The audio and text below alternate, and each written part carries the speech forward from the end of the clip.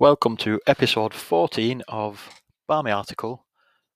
In this case, approximately 2 minutes of fanzine. It's been a hell of a week, and I'm going to be very brief. So, first of all, I'd like to mention a new dedicated Man United Women's podcast. It's nothing to do with me. I've listened to episode 1, and I enjoyed the nuance on display, the light-hearted nature of it, no agendas, and just honest discussion and opinions about the team. There are a few more episodes which I'm looking forward to catching up to, and it is called Devil's Play. You can find that on, I think, all of the usual podcast places, so give that a listen. Other than that, I would like to say, don't forget, issue 12 of Barmy Article is out now.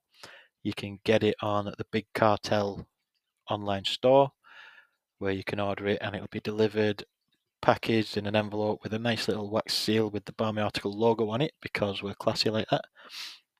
And you can also get it at the Villa game on the 28th. It sold well at the first game. I took 40 copies and all of them went.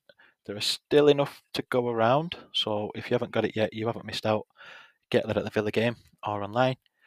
And that issue includes, as has been publicised already, an interview with Aoife Mannion, who, during that interview, had this to say. I remember a lot about fan culture. It's amazing what you absorb when you're, 6 years, 7 years, 8 years old. I remember the songs, I remember the chants. That's where I learned all my swear words. So I don't know how much of what I learned could be repeated on camera, but I absolutely loved it. I was in awe. It was the only place where you'd experience that feeling of, I don't know, what it would have been, maybe 20,000 people all sort of like singing in harmony. She also said this.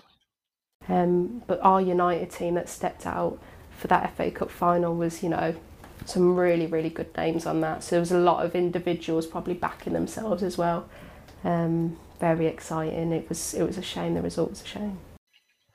And she said plenty more in that 6-page interview. So you can read that in the fanzine, issue 12. Buy it a week on Sunday or buy it online. Thanks, everyone. That will do for today.